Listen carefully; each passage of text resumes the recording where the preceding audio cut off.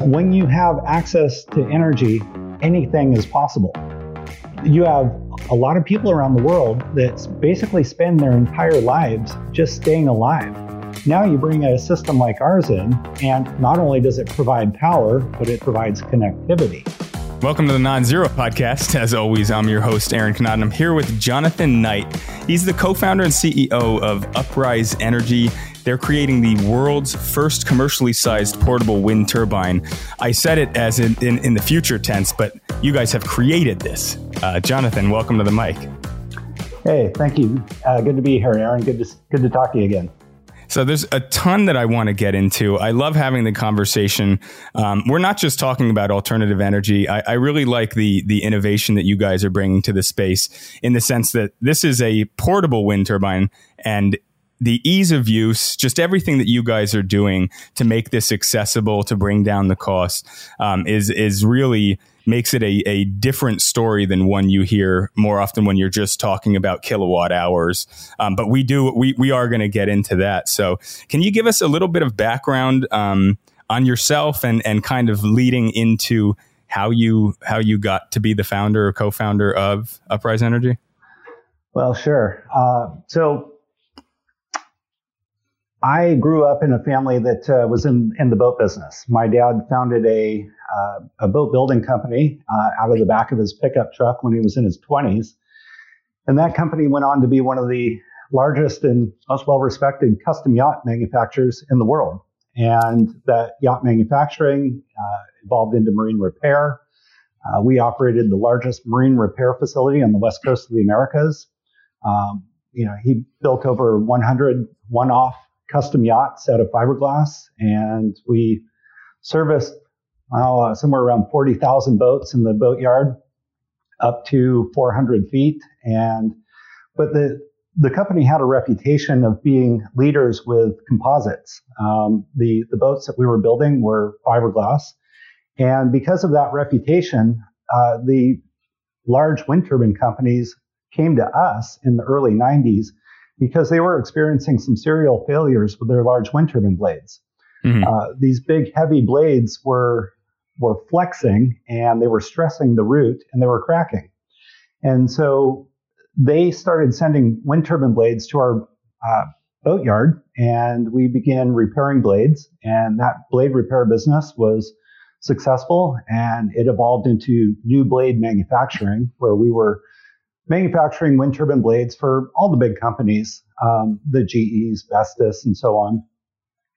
And it didn't take long for us to realize it was more efficient to service these wind farms in the field where they were, rather than having these great big wind turbine blades shipped to our waterfront facility in San Diego. And so we set up a field service division that grew to be pretty big, a few hundred employees that were servicing wind farms all around the world. And probably, the crowning achievement of that company was when we collaborated with the Department of Energy to develop the STAR blade. STAR, an acronym, stands for Sweep, Twist, Adaptive Rotor. And that turbine blade had some unique features. It was designed specific for low wind speed environments. And at the time, it was the very best performing wind turbine blade ever built. And as far as I know, I think it may still have that designation. So is your dad is your dad an engineer? And are you? It sounds like what you guys really have where you've succeeded is in really being innovative engineers. And the yacht industry was just kind of where you were utilizing those skills. Is that fair? I mean, do you think of yourself and your family as first and foremost boat builders who just lucked or chanced into the wind turbine industry? Or do you think, hey, as an engineer, anytime we see a problem, if it presents itself, we can probably find a solution? Yeah, well, so my dad is an engineer. He's a marine engineer that went to the Cal Maritime Academy. He's actually awarded the Distinguished Alumni Award here recently from the Cal Maritime because of his professional accomplishments. But yeah, he is a creative engineer that has developed some unique solutions.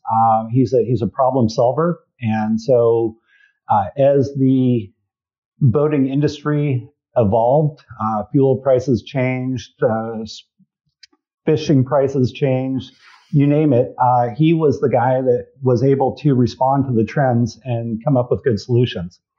So the wind energy business, I kind of chuckle about it because it did land in our lap. It wasn't something that we went out to work in. But as soon as those wind blades started coming, I can remember walking the shop floor with my dad, and he would point out features about the wind turbines, and kind of scratch his head and say, "Wonder why they do it like that." Well, it'd probably be better if they did this and this. And but at that time, we were just following somebody else's contract and right. performing work. But he retired. I exited that business, and a couple of years went by, and the importance of renewable energy was just getting bigger and bigger.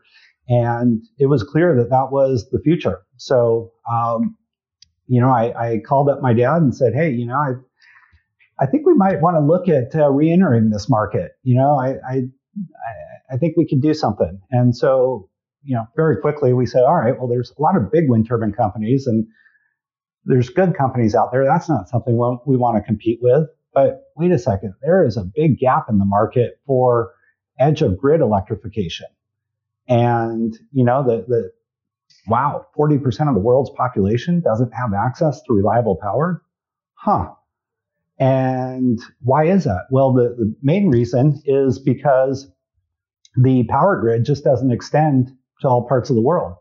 And it never will, because power grids are really expensive to install. Mm-hmm. And so, so the answer is you got to make the power where the people are. And, right now, the primary provider to those people are diesel generators. And diesel, beyond the environmental consequence, it's really expensive. And, this is just a big engine of sorts that's burning diesel engine in order to create energy that exactly. You can then plug appliances or anything really into and power. Yeah, well, exactly. I mean, diesel generators come in all shapes and sizes, from, small personal use to, big utility grid providers. But that wasn't the solution. The answer is to make the power, do it from a renewable source, and do it where the customers are. And as we analyzed what the options were, hydroelectric is wonderful, but very few people live close enough to those moving bodies of water to really take advantage of that. And so the solar, solar's great. We love solar. I've got solar at my house, but the sun's only out so many hours out of the day. But then there's wind, and wind is everywhere, and it can blow around the clock. So, okay, let's see if we can develop a system that responds to this very large demand, and with wind energy. And so we knew that we would have our work cut out for us, because most wind turbines want really high wind speeds, and that's not something that's commonly found. So we focused in on lower wind speeds and developed our system. And we had certain performance metrics that we would have to hit in the beginning in order for it to be viable. And through our initial design and testing, we found more potential than we thought was there. And that's when we knew that we had a project that was worth getting serious about. What were the goals at the outset? Meaning, when you sat down and sketched this on the back of a napkin, or however you designed it, maybe in CAD, what were some of the ideas or the goals where you sat down and said, if we can accomplish X, this would be a success? Because I'd love to hear what you started out with in your mind as far as conceptually versus where we are today. Have you smashed your expectations? Were there challenges that you guys didn't anticipate? What can you walk us through that? Yeah, well, so with utility wind, the typical wind energy model is you go find a really windy spot, and then you build a wind farm of a whole bunch of wind turbines in that one spot. And then you take that power and you send it to the utility company, and then the utility company distributes it to the people. Well, it's a wonderful model if you can tick all those boxes. But the reality is there's some real hurdles to entering that market. And so, and that, I imagine the initial capital requirements are enormous to build those huge. I mean, I've seen that. I know what you're talking about. And each turbine's got to be millions of dollars, if I'm not mistaken. Yeah, absolutely. And so very big capital requirements. Land acquisition, permitting, power purchase agreements with the utility, having a buyer for the power that you generate, then doing all the site improvements. It's a huge undertaking to build a wind farm. And so, again, if you can tick all those boxes, and that it's a great way to go. But clearly, there's some real barriers to entry there that are going to prevent a lot of markets from building a traditional utility scale wind farm. So we wanted to develop a system that would overcome those transportation, installation, and operational challenges that are inherent with those big machines. And so, okay, well, we want to develop a system that can be easily shipped anywhere in the world. Well, shipping containers are the way that goods are transported around the world. So what's the biggest turbine that we can build that will fit inside of a standard container? And actually, in our case, there was a bit of an evolution of this. And so we started with a 100 kilowatt semi-portable machine that would fit in a 40-foot container. Mm-hmm. Then the benefits of true portability came to the forefront. So we redesigned that and made that system on a trailer. And so that was a 50 kilowatt portable unit fit in a 40-foot container. Well, as we were exploring that, there was quite a bit of market interest in a smaller unit. And so we... To give us some sort of frame of reference before we go further, how many kilowatt hours does it take to, say, power the average American home, or what would be a good comparison to make here? Just so I have it in my mind and our listening audience knows when we say 50, 100, 400 kilowatt hours, what we're really talking about. Yeah, no, that's a great question, and the average home in the United States, which is a 1,750 square foot, 3-bedroom, 2-bath with air conditioning, uses on average 1 kilowatt per hour, or roughly 24 kilowatt hours in a day. Now, to give that some additional reference, the home that I live in here in San Diego, we're with 4 people in it and TVs in every room, but we're close enough to the coast where we don't have air conditioning. We use on average 1/2 of a kilowatt per hour. So this is, I assume, where that measurement comes from then. The average US household is 1 kilowatt hour. Is that where, or is it just so coincidental that 1 kilowatt hour is what it takes to, it has to be where the unit of measurement comes from in my mind, right? Yeah, no, and it is kind of coincidental that it rounds so nicely with the average U.S. home being 1 kilowatt per hour. Right. So it's a fairly easy metric to remember.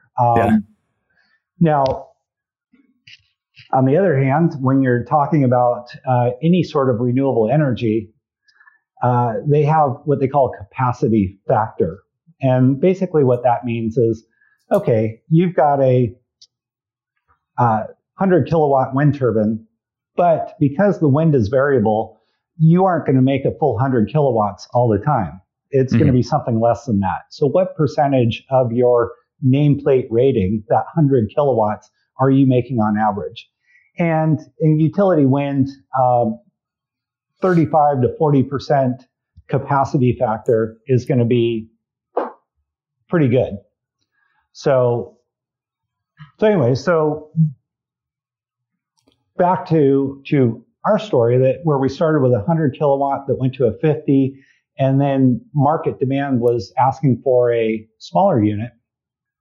And so we just said, okay, how big of a unit can we fit into a 20-foot container? And that was a 10 kilowatt unit, and that's the one that we're commercializing first. And so now again, we make our full output in about an 18 mile an hour wind, which is about 8 meters per second. And so that's 10 average homes at full tilt without any exception. Mm-hmm. But and when you say market demand, is that what you're referring to? Is demand here in the U.S. to power homes, or are we talking about? Because I imagine if you're talking about 10 kilowatt hours and you're sending it to a remote village somewhere, even in the U.S. or in South America or in Africa, they would have different needs and what they would be utilizing it for. The average home even there probably wouldn't have nearly the appliances that we're operating and running. So those 10 kilowatt hours can probably go a lot further or reach a lot more people. What market demand are you guys responding to currently where you're at with the company? Yeah, no, you're absolutely right. You get into third world regions and a kilowatt hour goes a lot further than it does here in the United States. On the other hand, if you go to a job site where they're running, powerful equipment, then it's not going to go nearly as far as powering a home. So, the market demand that the easiest way to think about our system is that it is a clean energy, lower cost alternative to diesel generators for edge of grid and remote electrification. I guess then maybe we could talk about what those applications look like. Because in my mind, I don't know, I probably wouldn't be the first person to be able to tell you where diesel generators are used most often. So where are they used most often? What are the most common use cases that you guys would be replacing a diesel generator for? Yeah, well, diesel generators are used quite broadly. There's billions of them that are running right now. Now, in our go-to-market strategy, we are focused in on organic farming, ranches, farms in particular. We're working closely with organic farmers here locally, but there are applications throughout ranching, farming, commercial industries, for temporary power needs, and then there's there's all those needs, and then one of the best applications is our islands. There's over 10% of the world's population live on islands, and the vast majority of islands are not connected to a utility grid, meaning they are running on diesel generation, most of them, and at a very high cost, because running a diesel generator is expensive, but now when you're dealing with an island that has to have the fuel shipped in, chances are the fuel is going to be even more expensive, and fuel availability can become an issue. Mm-hmm. So there's a lot of applications across farming, various commercial industries, government and military. So every branch of the military, disaster relief, disaster response. But the biggest market of them all is going to be the humanitarian applications. Mm-hmm. The close to 3 billion people in the world that suffer without access to reliable power. Is there a progression here, meaning a go-to-market where you're ticking each of those boxes one at a time? It's a daunting task when you figure out what your total addressable market is, because you want to do it all at once, right? And the humanitarian in us wants to always probably start at the, what's going to help the most people quickest. But if that's not a viable option for the company right off the bat, I wonder how do you see this scaling? How does Uprise rise up?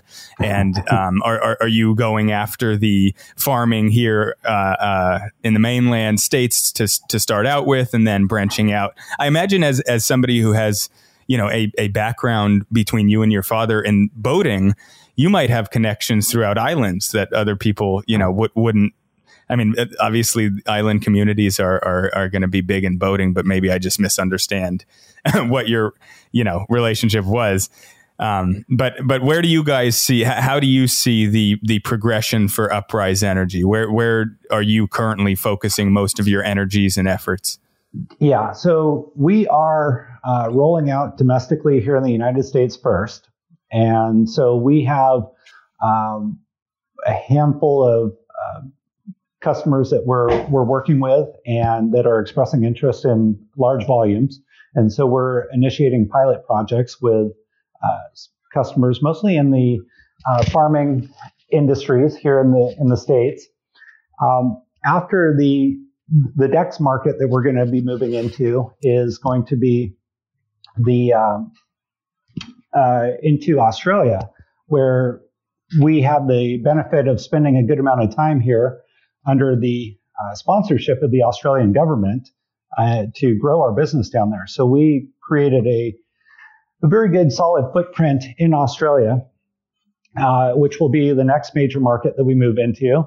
And Australia will serve as a launch pad to move into New Zealand, the South Pacific Islands, and the ASEAN region, where we're getting good traction. Mm-hmm. Now, the reality is, though, is we are getting inquiries from all corners of the globe. And there is, we have a unique product that fills a very big demand and that's needed in every country around the world.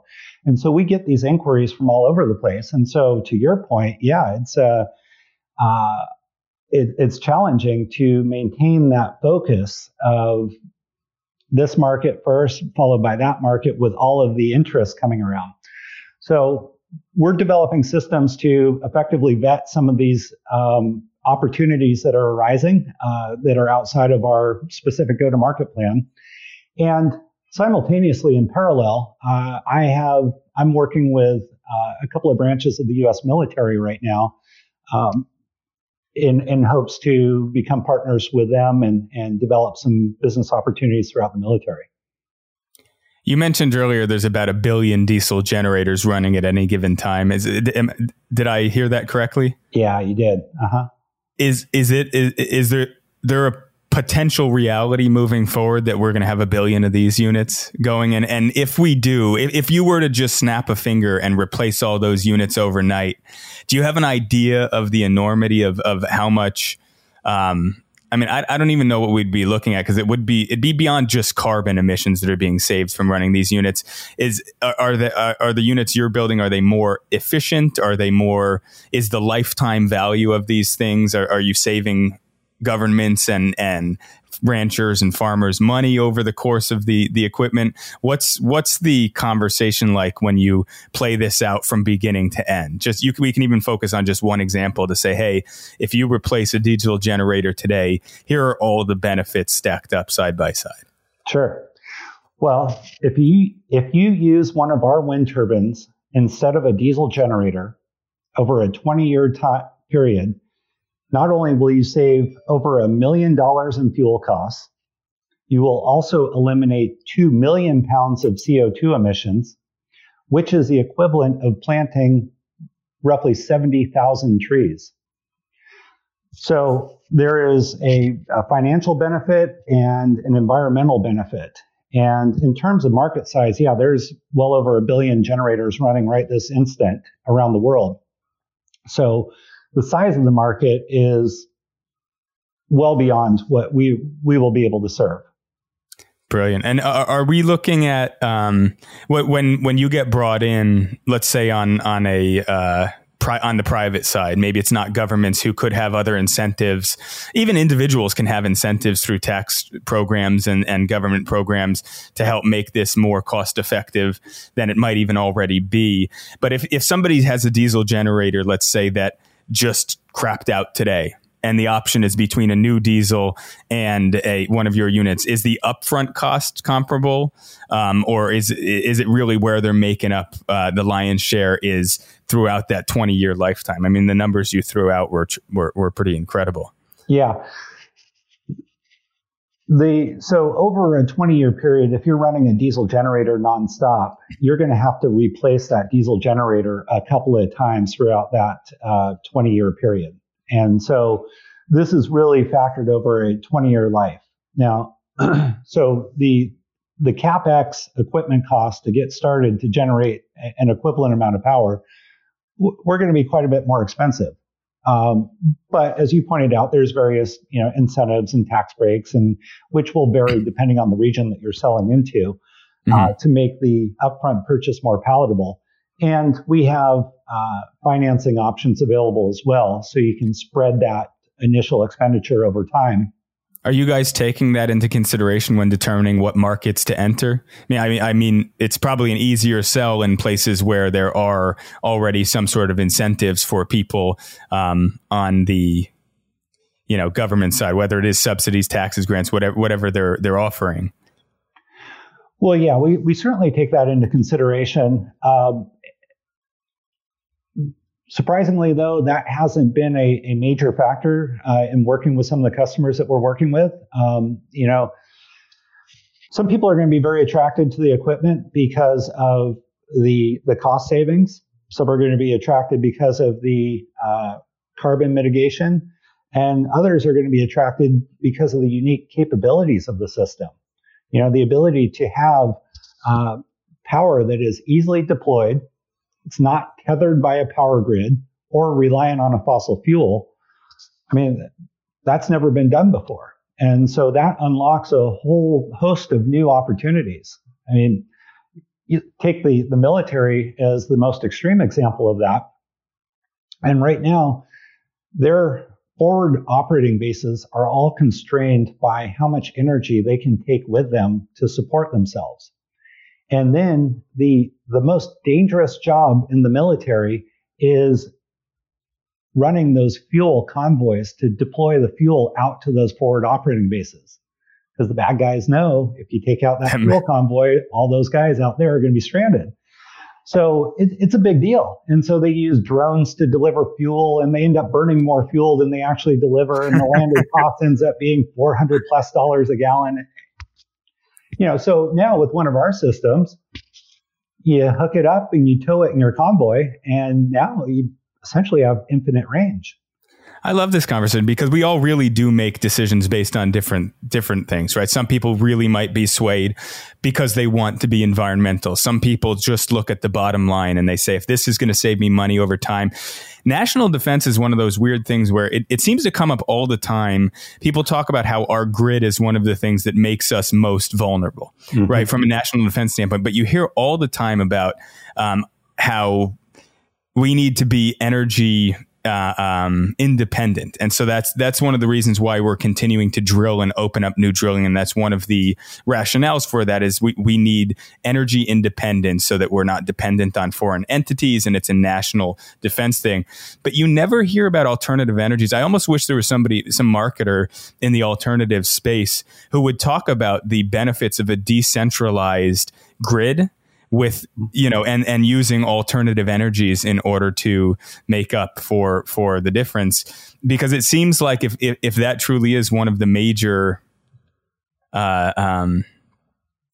threats to our country, that could be something that gets somebody who might otherwise not be as interested in alternative energies. If we mostly collectively agree that this is the direction we need to be moving in anyway.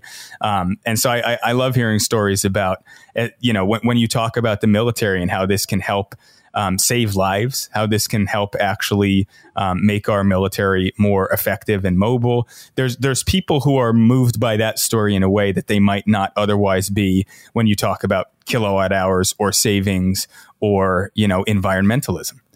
Well, you touched on a lot of important topics there, and I can comment on a number of them. So starting with the power grid here in the United States, you're absolutely correct. That is been identified as one of our biggest, if not the biggest vulnerability that we have against bad actors.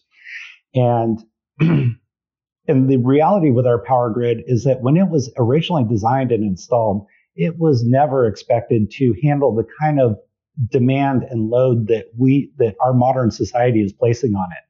So the power grid, they keep adding Band-Aids to it, in a sense, to allow it to stand up to the current demands. but I don't think that is a long-term solution. And Yeah.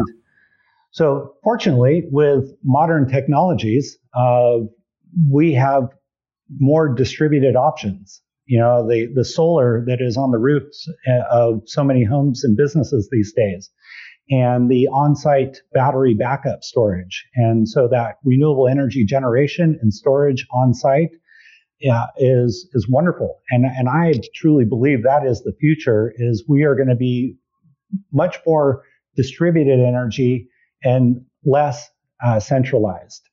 And so our wind system clearly is a distributed energy system, and I think we're leading the way on wind energy, distributed wind energy. If communities, and I don't know where at the municipal level this would occur, but we talked about solar panels, and you can slap a solar panel on top of your roof, and it's not really going to mean anything to your neighbors to the extent that it's, they're not seeing a solar panel jutting up. Is this something that you could put in a backyard? And if not, is there a way where if communities decided they wanted to, whether it was at the city level, a town level, local level, to put up these wind units and have them around to help power their particular units? Is there a means to do that at the local level? Meaning, I see the applications for farmers. I see it with governments. Big governments can, use these for various different projects. And but is there a way for the individual consumer to get involved with your units yet? Well, yeah, we're too big for your urban backyard, no question about it.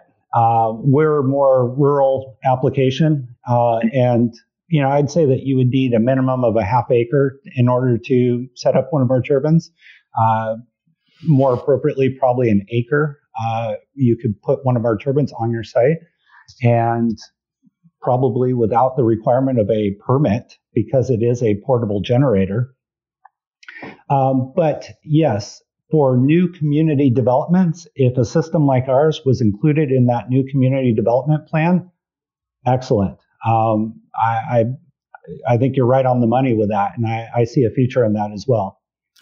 Let's talk. There's the two things we haven't really dove into that I really want to at least talk a little bit about is the portability and mobility of these things, just how easy it is to move them around, and the battery storage, because that's a big. I mean, anytime Elon Musk is talking about anything, people get excited, even if he's talking out of his ass. Half the time people think this is real. He's just one of those people who is able to excite the imagination, right? And I think that's one of the real brilliances of Elon Musk, beyond many other things, but just his ability to get people excited about things.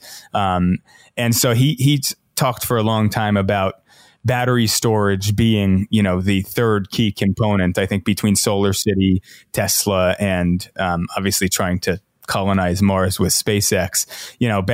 Battery storage is something that he's been championing. You guys have the ability to ship these units with storage already, right? With batteries completely charged. You mentioned earlier up to 400 kilowatt hours that you can get on site shipped to you. And then once this thing is up and running, it can maintain its capacity indefinitely, right? What does it look like? Is that a 40-foot container because earlier we were just talking about 100 watt being the largest wind turbine, but I guess that's actually different than the storage on the ground. So what can you tell us a little bit more about the batteries that ship with these units and how those can really benefit? I mean, it just seems like battery storage, that the better they become, the more you can do with the wind that you guys are, with the power you're generating with the wind, right? Yeah, absolutely. And batteries, as Elon has shared with the world, is a really exciting space right now, and that energy storage battery technologies are just increasing at unbelievable rate. And so that's really a game changer for all of this distributed energy and electric vehicle and the transition towards more of an electric economy, moving away from fossil fuels. Now, from a portability standpoint, yes, our wind turbine, the entire mobile unit, the entire thing folds up like a transformer, and it fits into a 20-foot shipping container or 2 in a 40-foot container. You can tow it with an ordinary pickup truck. We commonly tow ours with an F-150. And then while we've been talking about the wind turbine side of the machine, we can put a very significant amount of energy storage inside of the trailer. As you said, up to 400 kilowatt hours. And so if having the maximum amount of backup power was important to your application, you would load it up with 400 kilowatt hours of power, which means, when you deploy the wind turbine to the site, when you arrive at the site, you can set up the whole wind turbine in less than an hour by one person. Game changer in itself. But the second you arrive on site, you can plug into the turbine and get all the power you need, because you can deploy it with those 400 kilowatt hours of batteries fully charged. And again, to put that in perspective, if the average US home uses, call it 25 kilowatt hours in a day, that's the average US home running for 16 days at full tilt without exception. But our wind turbine, within an hour after the time you've arrived at the site, it's up and generating power. And so it's there just to keep the battery system topped up. And so, really what I think is important here is the fact that you have reliable power where you need it, when you need it. And it can arrive, ready to be plugged in. So whether we keep those batteries charged up with our wind turbine, or we include solar panels on this portable trailer to also keep the batteries charged, we have options. And one thing that we do is we tailor the turbine and its configuration to the application that it's intended to serve. I want to make sure I'm getting. I'm a fairly math-minded person. My background was finance years ago. But so if say I have 100 kilowatt hour wind turbine that's running, and you said earlier there was a term you used for the actual effective number when you're calculating how much it's going to on average produce, and it was 30 to 40% of that maximum number. So at 30 to 40 kilowatt hours on average, does that mean you could be pretty confident that you could run 30 to 40 homes without draining battery? Meaning that would just be the upkeep from the turbine itself. And then if you have something like a 400 kilowatt hour battery in times where there's much less wind, you're still able to maintain, and power these things. And then when the wind kicks back up, once it's producing above 30 to 40 kilowatts, every additional kilowatt hour is going to go to charge the battery? Or am I fundamentally misunderstanding the technology? No, I think you're on the right track. I will offer a couple of slight technical corrections here. As many as are needed.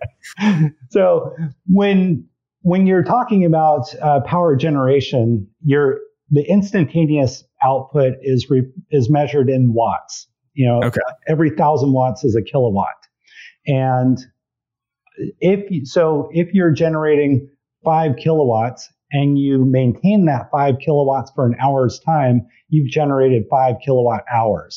So when you put that time component at the end, that's how much the average power over that time has been generated. So when we refer to our wind turbine, the unit that we are commercializing first is a 10 kilowatt unit. But we can include 400 kilowatt hours of battery storage with that unit. So yes. So now the reality though with any kind of renewable energy is when you're generating power from natural resources, you don't get to control how much power you're generating. you're generating whatever the wind or the sun or the water allows you to generate. And that never matches what the customer uses. So you need to have something to buffer that power in between the generation and the user. And in our case, that's our energy storage or our battery system. So all of the electrons that we generate, all of the watts of power go into the batteries, and then the batteries send their power through an inverter to the user. So I think maybe with that little bit of extra explanation, that also answers your question. I think it does. I'm, one of the snobs here in the Western world, or the first, whatever term you want to use for people who have ready access to energy. And so the idea of replacing, I'm very much, progressive minded in the sense that I believe we need to move very, very quickly toward almost exclusively alternative energy to the extent that we can. But I do want to talk about for the 3 billion people who are either energy insecure. I don't know if that's a term that gets used. I know food insecurity is something, but people who don't have ready access to energy, what does it look like? Do you have an idea if and when, these units get shipped to a village or to whomever? What are the first use cases for these? What are people even plugging in? And how does this change their lives? I mean, what is having energy? I think most people just take it so for granted, or most people in my position, or our position, I could say, just take it so for granted that we can just plug almost anything into a wall and a light bulb goes on, or our computer goes on, or more often it's a computer and a screen and a laptop and a light, but 100 things at a time. What does it mean for people who don't have energy? What sort of things are they plugging in? What do they do with your units? Yeah, you're absolutely right. Here we are. We're in Southern California. We're in San Diego, and energy poverty is not a thing here. And so a lot of people just take the power that we have access to for granted. You hit the switch, the lights turn on. You press start on the coffee maker, the coffee brews. Most people don't even think about where that power comes from or what it would be like to live without. And when we have had power outages, that's my phone practically melts down after a power outage because people realize the importance of electricity here. Now, when you look at the world and I cannot think of a bigger differentiator between the haves and the have-nots in the world than access to power. Because when you have access to energy, anything is possible. And you have a lot of people around the world that basically spend their entire lives just staying alive. They work on sustenance. And a lot of that is going out into the forest and chopping down trees so you can have wood to burn to create a little bit of energy. But it's all around just staying alive. Now you bring a system like ours in, and it provides the power. And not only does it provide power, but it's also a fully connected IoT device that provides connectivity. So, in the beginning, the power requirements in a humanitarian area are going to be the very most basic, lighting, refrigeration, maybe heating, cooking, things like that, the bare necessities. But the exciting thing about bringing a system like ours into a humanitarian area is you can literally build a little microeconomy around one of our wind turbines. So now you've got the power to, it's going to improve your health, your wealth, your prosperity. Everything gets better when you have access to power. So, I think this is one of the technologies where we can sit here and imagine what they would do with a system like ours, but not until you actually deploy it. Until you get it there. The ingenuity of these people come into play and you see how they really actually use it. And so For whatever reason, one of the comparisons I'm coming up with is it seems in our minds, it seems like there's such a natural progression toward things, or these are the way things are supposed to happen. We're supposed to develop. But then you can look all over places, throughout Africa where there was no real traditional banking in a lot of places, but all of a sudden they have access to a mobile phone and banking happens, right? I mean, there's a lot of examples of these mobile technologies where we thought, oh, first this has to happen and then this and then this. And all of a sudden a new technology comes up and it completely reinvents an ecosystem, and you see that kind of innovation. And that's, if we're anything as a species, we're innovative, right? So I really love yeah. Sorry about that. No, don't apologize. I really love the story that we're able to tell. And I think you're right. I think it's really about getting the units out there and seeing what happens in real time. Because I think some of them are pretty easy to guess at, and you already named a handful. But I think we'll be surprised by what by the type of innovation and ingenuity we would see. Yeah, absolutely. And so, you look at many parts of Africa, and they leapfrogged right over traditional telephone systems. Right. And they went straight to the mobile phone.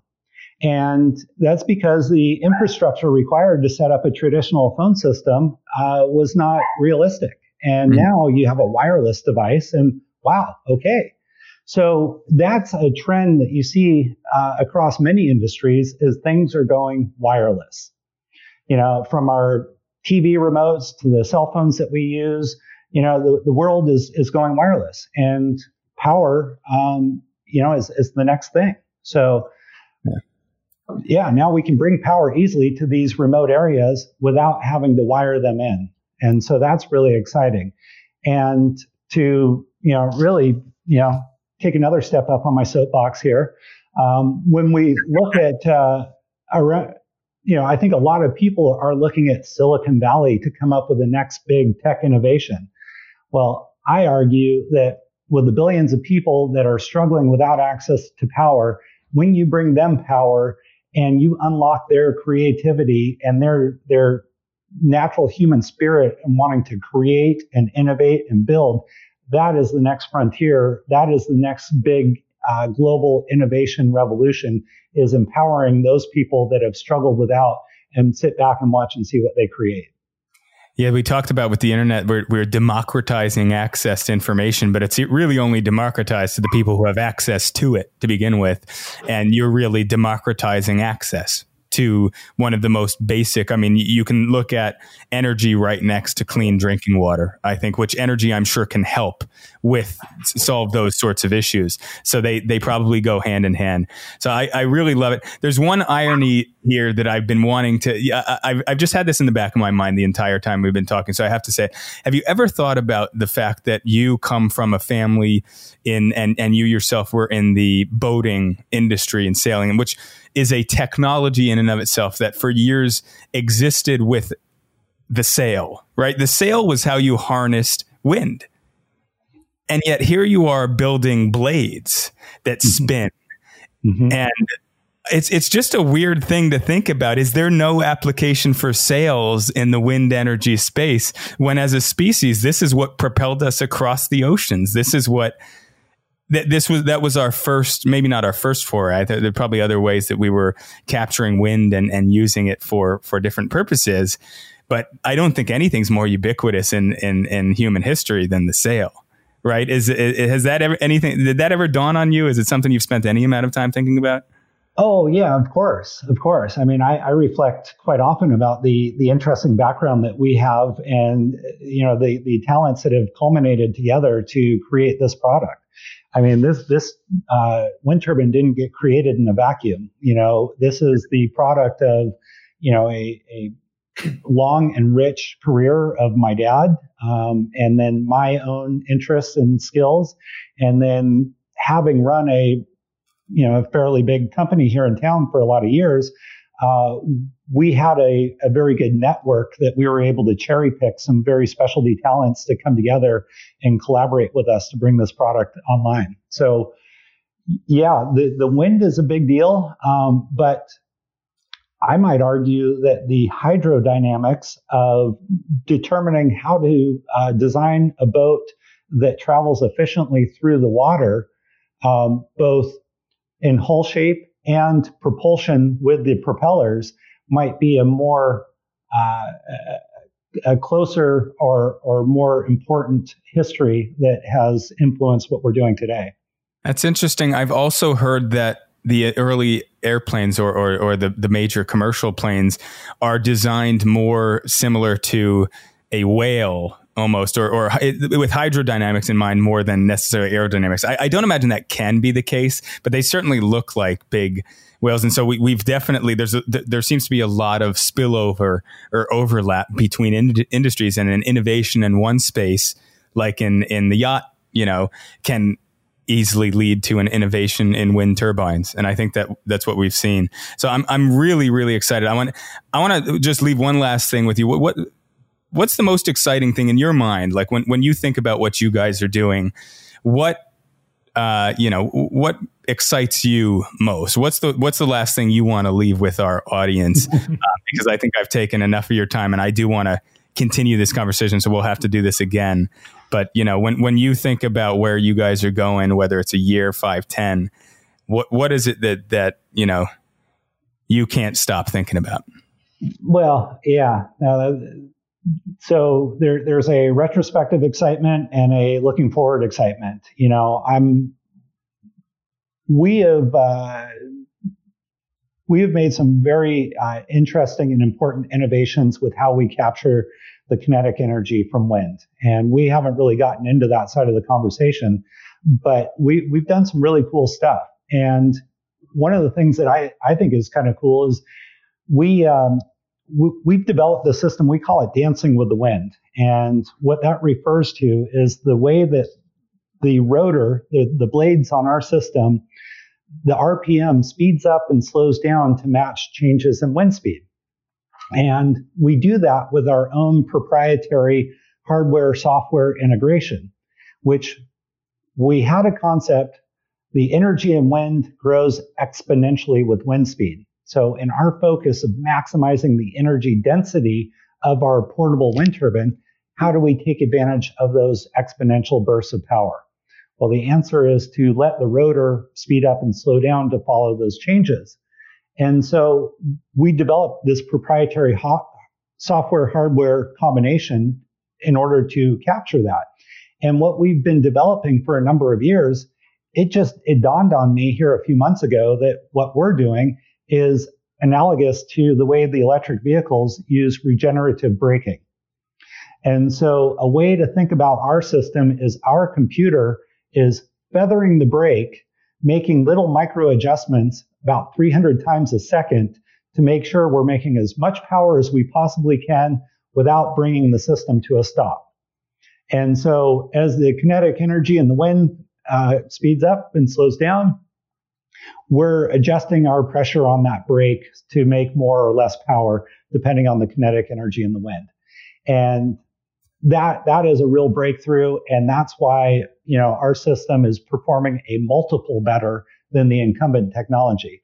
And, in an industry like wind, where typically wind turbines are differentiated by a couple percentage points, we're actually differentiated by a multiple because of this feature I just talked about. So from an engineering and innovation and technical standpoint, I think that's pretty cool and pretty exciting. But moving forward, recognizing the